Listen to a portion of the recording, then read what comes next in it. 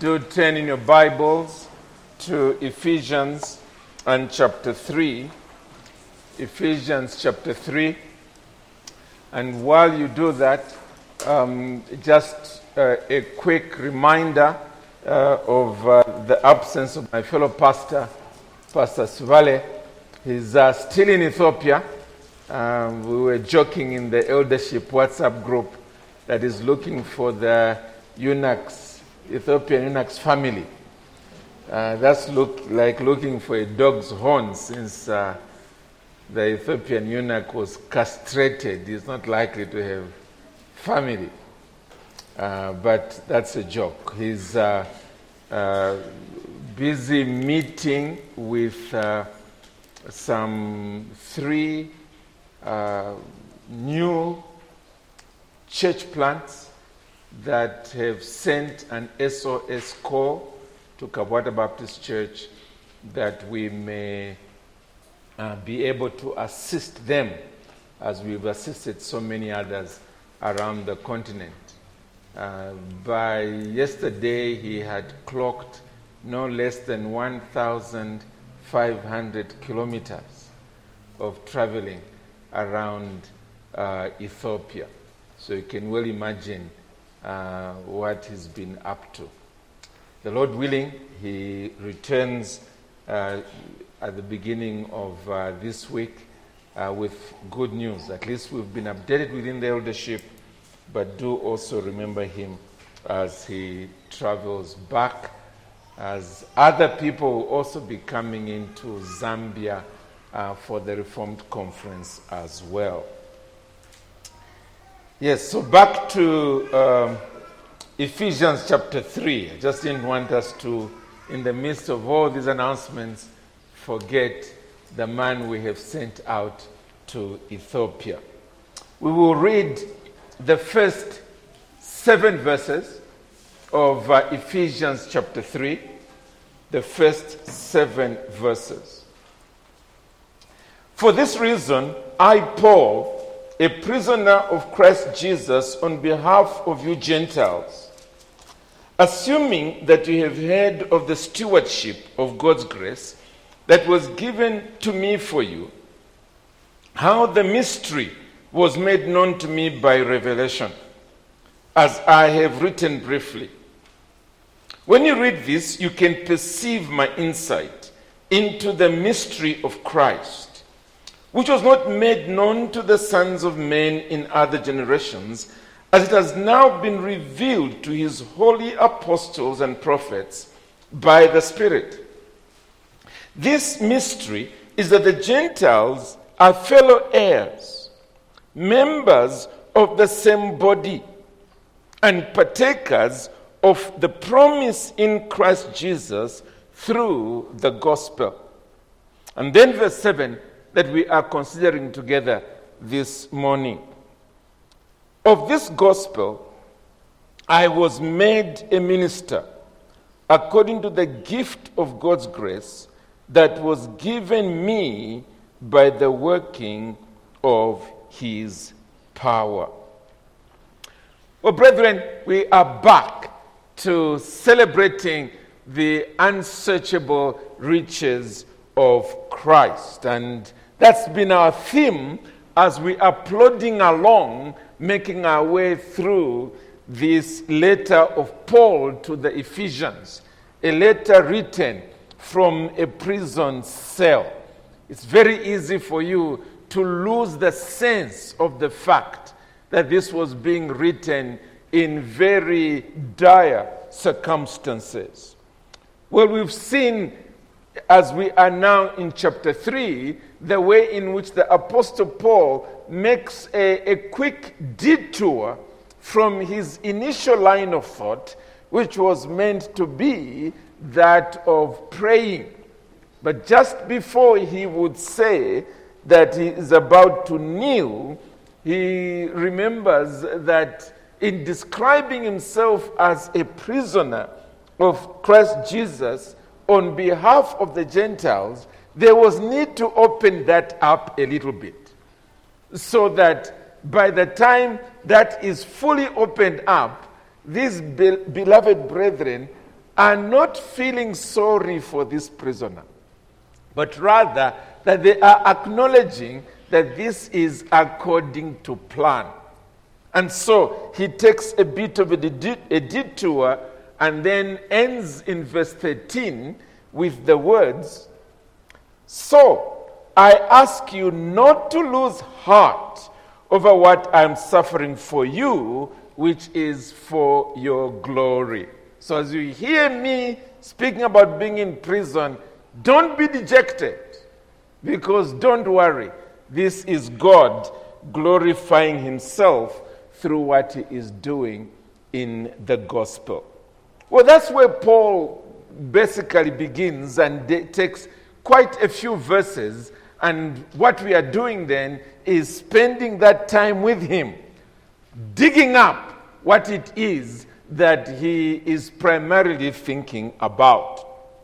We have noted already that he spoke of himself as somebody who has been given a stewardship of God's grace. And we mentioned the fact that this is referring to the gifts and abilities that God had given to him, and he was a steward of those, which we all are, of the gifts that the Lord has given us. The main issue there, however, is that he had his, we have ours. And in his case, he is saying that this is the stewardship that God has given to me, and he has opened it up for us. We saw that, first of all, it is the revelation that was given to him, as he has already written, and we celebrated that together. It wasn't just to him. There were two categories of Christians that were being given such revelations. There were the apostles, and then the New Testament prophets. Those are the only two that he speaks about here. He says in verse 4 and 5, "When you read this, you can perceive my insight into the mystery of Christ," that is the revelation I've been speaking about, "which was not made known to the sons of men in other generations, as it has now been revealed to his holy apostles and prophets by the Spirit." So God, the Holy Spirit, had specifically revealed Christian tenets or Christian truth to these two categories of gifted individuals, the apostles and the prophets. So that was the first aspect of this stewardship. The second aspect that we will spend a lot more time on in verse 7 downwards is the proclamation of this same truth. And I want us to just spend a little bit of time there as we begin with verse 7. Look at verse 7 for a moment. He says there, "Of this gospel." What gospel? It is the same one that he has received. It is the same one that he has described in the previous two chapters. This same gospel. This good news that is around the person and work of the Lord Jesus Christ. He is saying that of this specific message, I was made a minister according to the gift of God's grace, which was given me by the working of his power. What is he talking about there? It seems to me it's an all-important truth which, if we ever lose sight of, we are weakening ourselves as a Christian church. We are beginning to start doing so many other things rather than that which we are primarily about as God's people.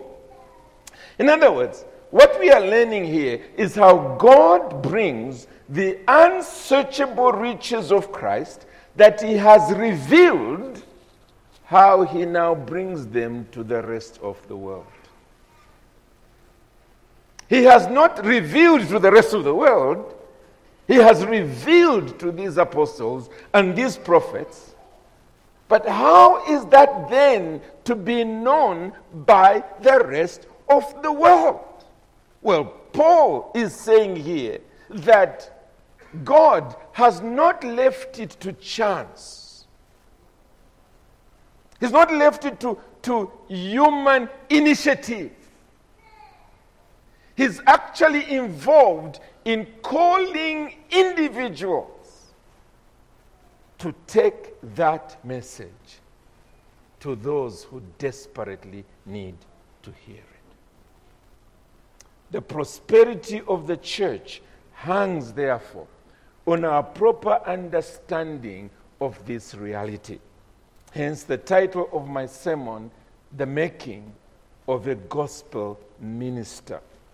In fact, I really wrestled because the heart of my message is the making of gospel ministers in plural. But because in the text, Paul is primarily talking about himself, I thought, let me leave the title as it stands. But I hope you will see that as I open it up further, I want us not to limit ourselves to the first century. I want us to see that this is the way God continues to spread this same message century after century all the way to its final closure. Well, let's see how he does it. First of all, in bringing the unsearchable riches of Christ to the world, God makes gospel ministers. God makes gospel ministers. This is what the Apostle Paul says about himself in chapter 7 and verse 7, first part. Of this gospel, I was made a minister. Of this gospel, I was made a minister. He did not volunteer. He didn't think this was a good idea, and therefore let me spend the rest of my life also doing this. There are some benefits that are to accrue towards me. He is very clear about the fact that this is something that was done to him. I was made a minister. We know who did it. It was God who did it, and we will learn a little bit more about that. The phrase that it was once popular, I rarely ever hear it these days, comes from here. And it used to be a phrase when you hear a pastor introducing himself, he would say, I am a gospel minister. And that's really where it is coming from here. I'm a gospel minister. In Zambia, we normally use a different phrase, which is, I suppose, government has thrown it upon us. It's in our passports, minister of religion. It's a little more Jewishless, minister of religion. You could be an Islamic religion minister in that sense. But this is where it comes from. Minister of the gospel. What's this phrase, minister, about? It's simply the word servant. That's all it is. In fact, it's the word from which we get the phrase deacon. That's all it is. He is a servant of this gospel. And in a sense, we can say that's what we all are, isn't it? We serve, so we must be servants of the gospel. But no, Paul is distinguishing himself from the rest of us. He is basically saying there is something special and unique about him with respect to the other Ephesians, or the Ephesians that he was writing to. Otherwise, it would be pointless for him to be saying, this is who I am, if that's what everybody else is. It's like me coming to you and say, guess what? I'm breathing. If you say, yeah, but who's dead here? All of us are breathing.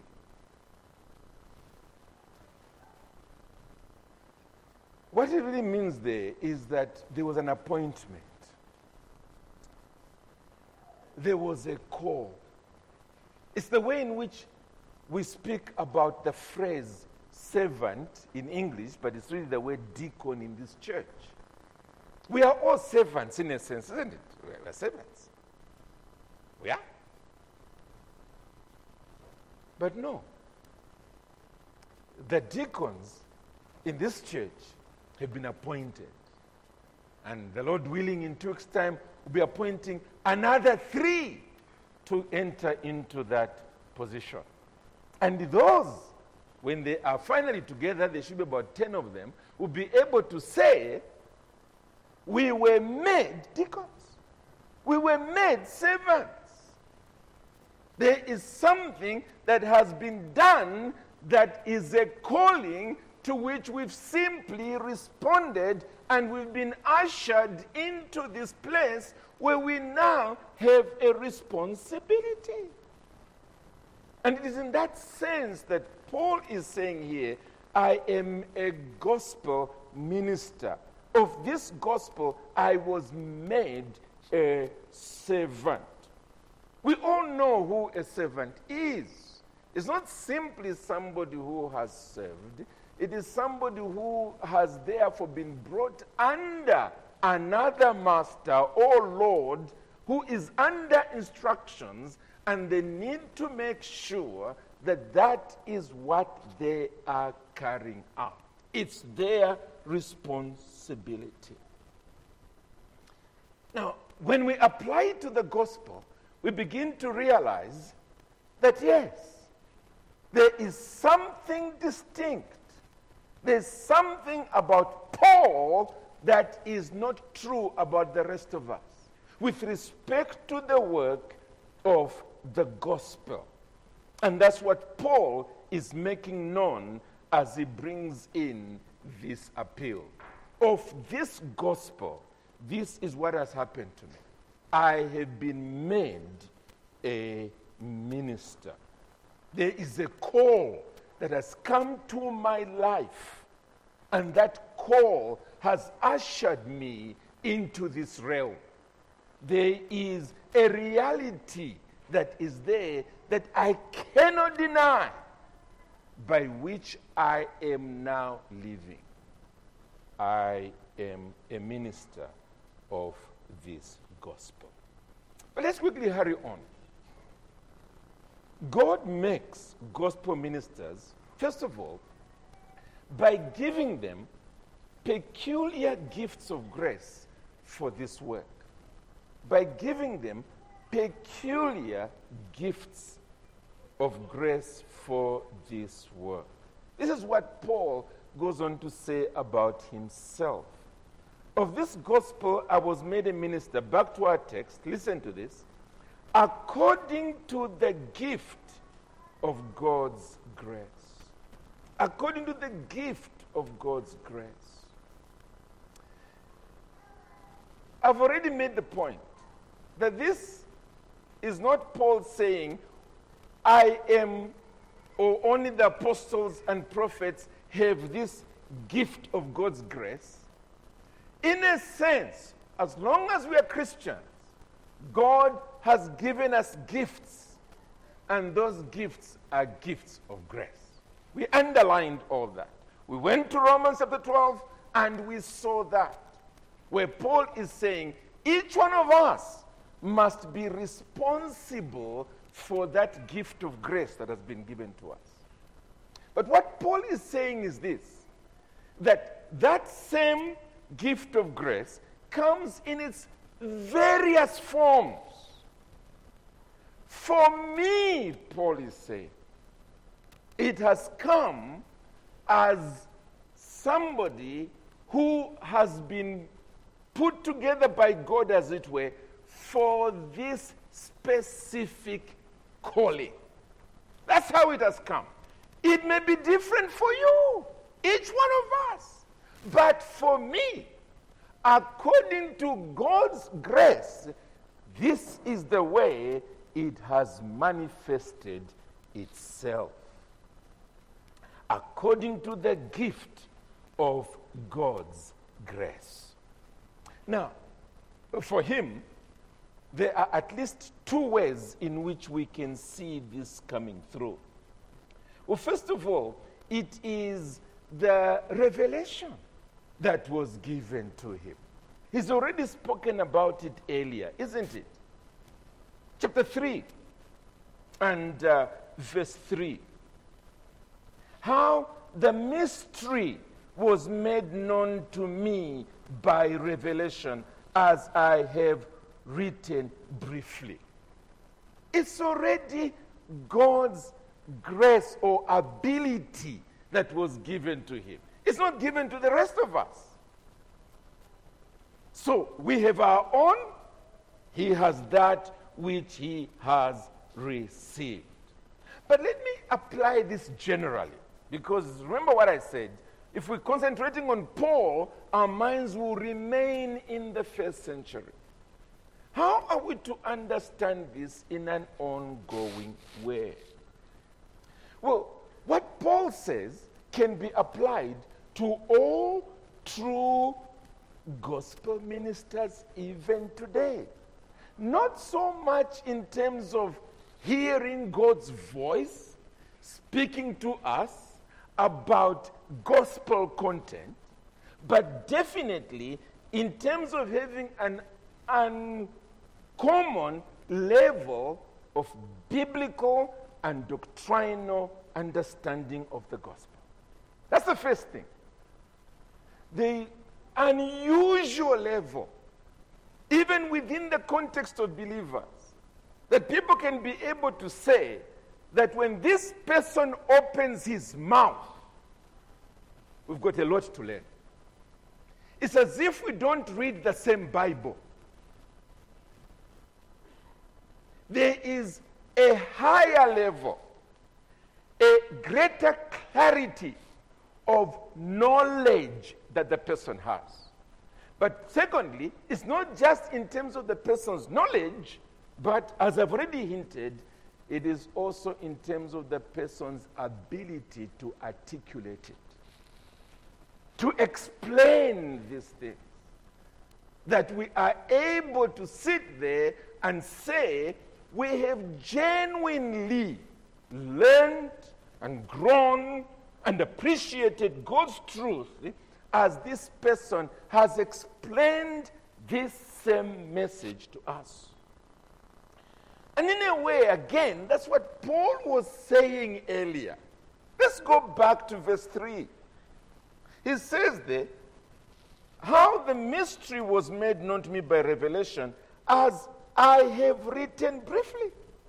When you read this, he says, you can perceive my insight into the mystery of Christ. In other words, it's not something I'm sort of claiming to myself, and then you're all sort of scratching your head saying, Dalo you. No, it's plain. It's there for you to see. Not only what I know, but my capacity to share it in such a way that you can benefit. And in this case, it's not just to saints, but also to sinners, to those who are outside Christ. Because remember, the gospel is being meant to reach out to the world, to bring men and women who are lost in sin, to embrace Christ as Savior in genuine repentance and genuine faith. So the capacity to bring those high doctrines of who God is and how fallen we are and the glorious Savior that has been sent and the way in which he has brought about our salvation in his redemptive, atoning work and bring it all down to the simple response of repentance and faith. That ability to bring that to the unbelievers is a gift of God's grace.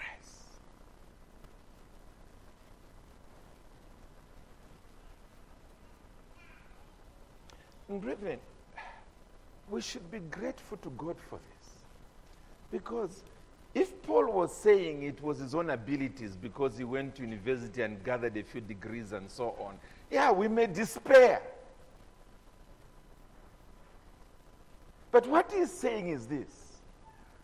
This is God's doing. This is because God is on an agenda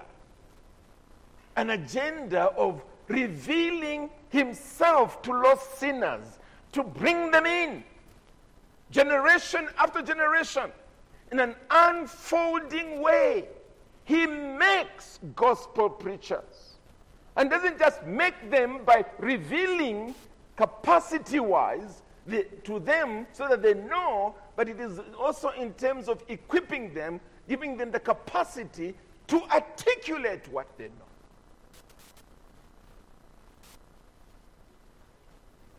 We should thank God for that.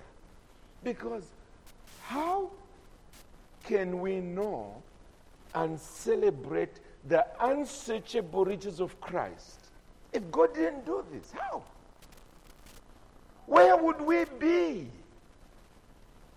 if we didn't have those that God specifically calls and equips to be gospel preachers? Where would we be? The Christian faith would be 10 times lower than it is today. But here it is. Thank God he's doing it. Thank God he's doing it. Individuals like Paul may have already gone with their peculiar form of this gift of God's grace. But God continues to call and equip his servants year after year, generation after generation, until he returns. But let me hurry on to the third part, because that brings all this together. These gospel ministering gifts are activated not by human, but by God's effectual power. Let me say it again. These gospel ministering gifts are activated not by human, but by God's effectual power. Let's read verse 7 once again. Of this gospel, Paul says, I was made a minister according to the gift of God's grace. We've looked at that. But look at this. Which was given me by the working of his power. Again, as we said earlier, with respect to various other gifts, it's God who works within us, both to will and to do according to his pleasure. Well, it is precisely the same with all gospel ministers. It's not because we set them apart or ordain them or install them into office that we do anything to them. Not at all. It is because the Lord who calls them sets them going long before we are even interested in them. Look at the way it was with Paul. You remember, the Lord arrested him on the road to Damascus. And he says, he went away for about 3 years. Nobody among the top people in the church even knew where he was. But listen to this. People were just hearing that this man who tried to destroy the church is actually preaching the same message he once tried to destroy. What is it that was moving him? It was this effectual power of God that was therefore inspiring him to already begin serving the Lord where he was in Arabia. In Galatians, he later on reports that after a number of years, he just thought, you know what? As we say in Bemba, let me go and report myself in Jerusalem. So that just in case I've been preaching something that is heretical, let me just go and say, guys, you know, this is what I've been preaching. This is my message. And he said, I went there. I met with Peter, James, John. He said, those that claim to be leaders, he says, I met with them. And I put before them the gospel I had already been preaching. And after they listened, they shook my hand and said, brother, we can see God's hand upon you in a peculiar way. And it is this: God has called you to preach the gospel to the Gentiles. Exactly the same way that he has equipped Peter to preach the gospel to the Jews. And Paul says, I was grateful for that confirmation. May I suggest to you that that's what we do when we are ordaining people to send them out. We are simply confirming that which we have seen upon their lives. But let's come back to this, because that's exactly the way it happens with respect to ministers of the gospel. When God is dealing with them, from the time of their conversion, from the time God is already calling them, you can't miss it. First of all, you won't miss it in the family circle, because there they are already beginning to minister. Before long, it spreads out into their friendship circles. They begin to minister even there. It spreads out if they're in school or in their workplace. It begins to spread out even there as they are preaching the gospel. Before you know it, it's spreading out in the neighborhood. They are preaching the gospel. And if they are part of a church context, again, it won't be long before they have fitted themselves into one form of ministry or the other. And before you know it, they are there in full swing, leading this outreach there, leading that outreach there, leading this and leading that for gospel enterprises. They are not sitting waiting to be appointed. No. There is an energy in their souls that you cannot sit upon. What is that energy? This effectual power of God that is being spoken about here. Before you know it, they're in the schools, they're in the colleges, they're in the universities, they're in the play parks, they are in the, name it. Whenever they can have the spare time, they are there. There is a dynamo in their souls that cannot be quenched. And you soon begin to hear their names popping up in baptismal testimonies. As people are getting converted, you start hearing their names consistently. And you begin to ask yourselves, aren't we onto something here? that's driving this otherwise young person who's got so many other responsibilities to have a heart for the gospel and a heart for souls.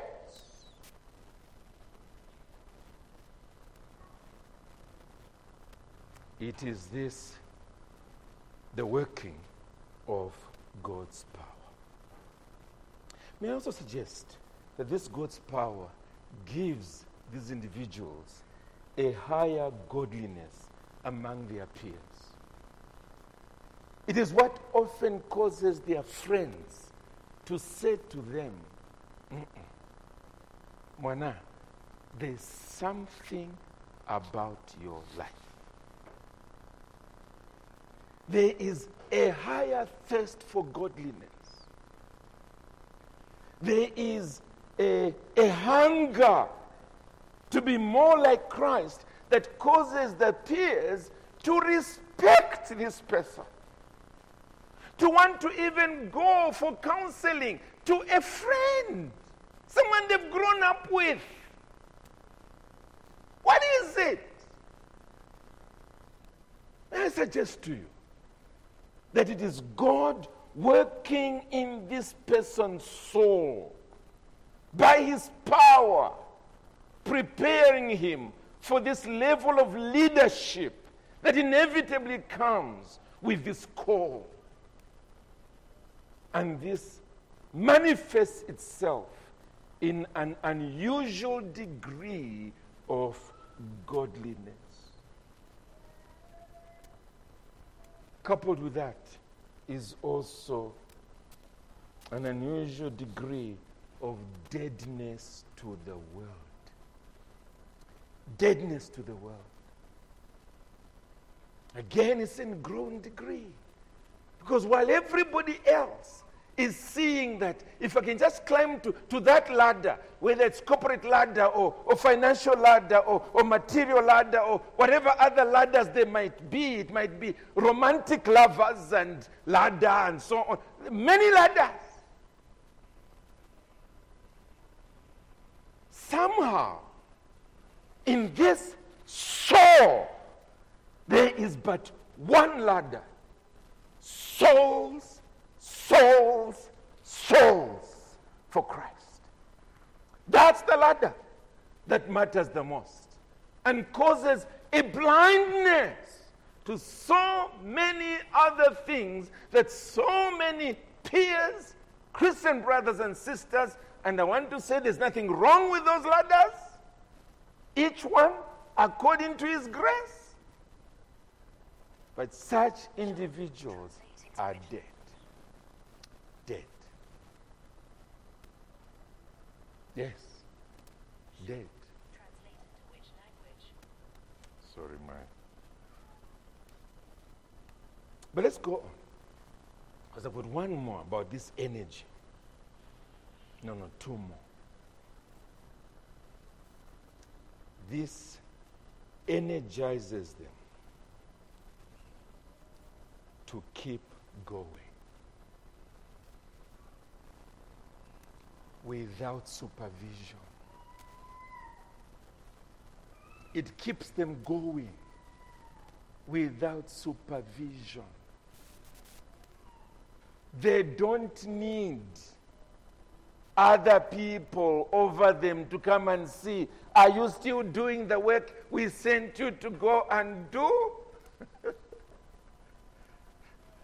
I want to repeat, friends, that if you claim to be called to the ministry and you need people to supervise you, quit and go and start selling bananas in the market. God hasn't called you. That dynamo has not been set ablaze. When God calls you to be a gospel minister, when he makes you such, may I suggest to you that that's what makes such individuals quit their jobs. Yes. They quit their jobs. You say, this guy is crazy. Look, his future was made. No. There is a dynamo that says there is work to be done.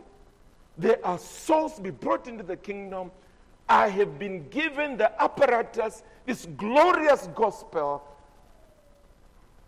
I must do it. I must do it. And therefore, you don't need to be sending managers and assistant managers and supervisors and auditors and I don't know who else we have to put around them. Just make sure that they are doing the work. You don't need that. Because the dynamo is in the soul. And then lastly, it is this energy that gives them ministerial fruitfulness. Ministerial fruitfulness. Such individuals, friends, are going to preach until they die if souls don't come to Christ. They'll put in their everything. Follow them into their closet at night, and you hear them weeping before God, year after year after year. Oh God, how much longer should I preach without you finally owning my labors and encouraging me with fruit? How long? You hear them weeping.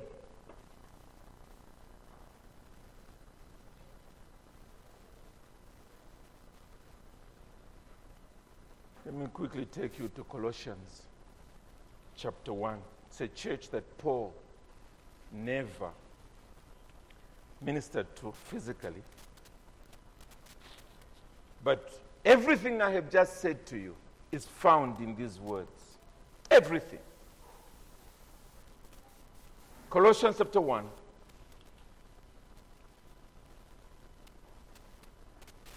Verse 21 to the end of the chapter. And you, who once were alienated and hostile in mind, doing evil deeds, he has now reconciled in his body of flesh by his death, in order to present you holy and blameless and above reproach before him. If indeed you continue in the faith, stable and steadfast, not shifting from the hope of the gospel that you heard. And Paul enters into this topic, which has been proclaimed in all creation under heaven, and of which I, Paul, became a minister. Exactly what we have just been listening to. Listen to this. Now, I rejoice in my sufferings for your sake. There we are. He's not in a pity party. Look at what has now happened to me. People don't care about me. What? He is rejoicing in that suffering for your sake, and in my flesh I'm filling up what is lacking in Christ's afflictions for the sake of his body, that is the church, of which I became a minister. There it is again. According to the stewardship from God that was given to me for you, which again we have seen over and over again. Oh, there it is. To make the word of God fully known. We've seen this. We'll see it again next week. The mystery hidden for ages and generations, but now revealed to his saints. We've seen that. To them God chose to make known how great among the Gentiles are the riches of the glory of this mystery. And all he means by that is this: the unsearchable riches of Christ, which is in Christ Jesus, which is Christ in you, the hope of glory. Listen to this. Him we proclaim, warning everyone and teaching everyone with all wisdom, that we may present everyone mature in Christ. For this I toil, struggling with all his energy, that he powerfully works within me. And to that I say, amen. Friends, that's what being a minister of the gospel is. It ends with this recognizable fruit, this inevitable evidence, which first of all makes the person himself say, Lord, thank you, that you've shown me some evidence that I wasn't mad when I took on this route. Here is the fruit. This is the evidence. There's no way that in human energy this could have been produced. This is your doing, oh Lord. I praise you. I praise you. I praise you. But it's also the evidence for those who are looking at the person. Other people may doubt. Like Paul says concerning the Corinthians when people were doubting him. He says, in 1 Corinthians chapter 9, other people may doubt that I'm an apostle, but not you. You are the fruit of my ministry. I may not be an apostle to other people, but surely I'm an apostle to you. You're the evidence that there's been this peculiar gift of grace upon my soul. I labored in Corinth, and you are the fruit.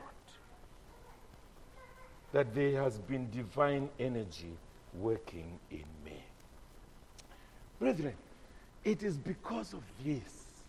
Let me say it again. It is because of this that God continues to bring the unsearchable riches of Christ generation after generation to the world. You read church history, and that's what you will find, chapter after chapter after chapter. In fact, I often joke that church history is a wrong term. It's a wrong term. Because when you read church history, you're not reading the history of the church. Trust me, I studied it. You are reading the history of preachers, gospel preachers. Name after name after name after name. This is where they went, this is where they labored, and then the next generation, God raised up these, they labored here, and therefore the church spread in that direction, and then God raised up these, and they took it there, and so on. It's gospel preacher after gospel preacher to today. Try and read it. You won't find, Kawata Baptist Church had 400 members. No. It's the history of ministers of the gospel raised by God to take these unsearchable riches of Christ further afield in God's world. May I say, as I said at the beginning, the prosperity of the church hangs on our proper understanding of this. And thankfully, I'm preaching in a church whose elders strongly believe this. And therefore, I can preach with absolute freedom because you can't miss it. The priority of KBC in terms of finances, in terms of whatever it might be, has been clearly at this spear tip of the work of ministry. That's one reason why we have 2 pastors. That's one reason why we put so much money into ministerial training. More than any other training that the church is doing. That's the reason why we put so much money and time and priority into pastoral internship programs. I mean, it's madness, isn't it? That we've bought 3 houses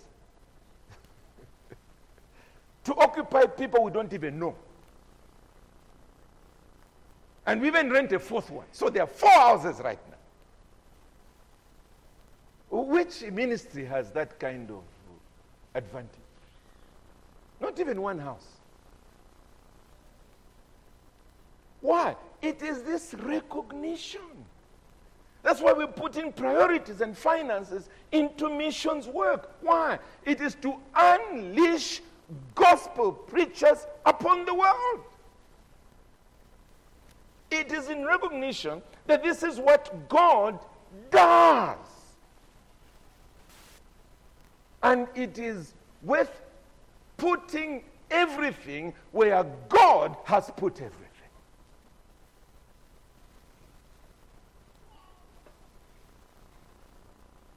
So, 2 quick words as I close. First of all, do you attend a church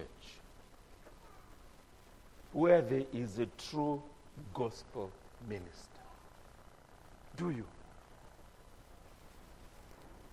Here's my appeal, and take it from my heart.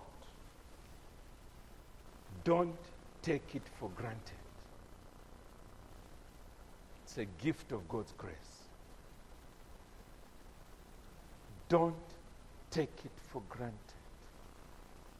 It's a gift of God's grace. But let me add, make maximum use of that ministry. First of all, by making sure you heed that gospel in repentance and faith. Because it will be held against you on the final day of judgment. When God says, this is what I gifted you with. It was not an accident that there was that voice, that clear voice that was heralding this message to you. Week after week after week. It was no accident. But you closed your heart. You stubbornly went your own way. You refused to listen. You must pay for it for all eternity. Don't drag God's gift in the mud. Don't do that. If God has given you that special opportunity, be grateful and come to Him in genuine repentance and faith. It's an act of God. But lastly, and with this I must plead,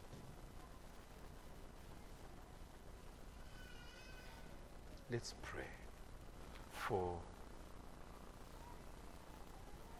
true gospel ministers.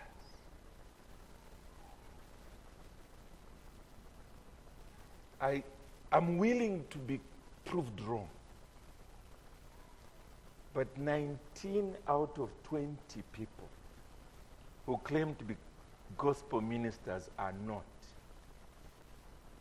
They're just jobless guys who have seen an opportunity and entered it.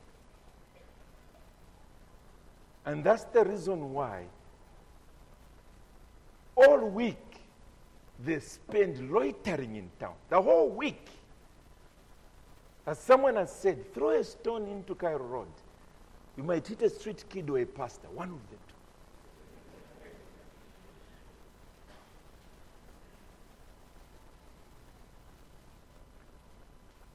And our nation continues to decline and keep getting worse because of half-converted cowboys who have invaded this category. And we're not just blaming them. We're putting the blame on parents as well.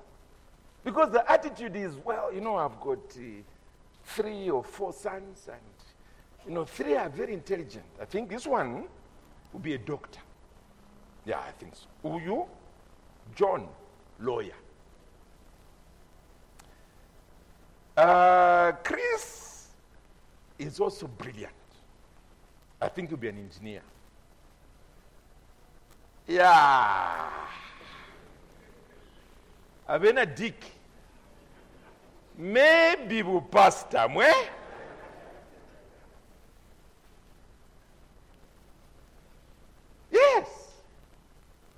It's parents themselves who actually betray that reality. That maybe there he might survive. And when someone who is a truly brilliant child in the home says, I'm sensing God's call to the ministry, it's Christian parents themselves who say, no, don't. Why? You suffer.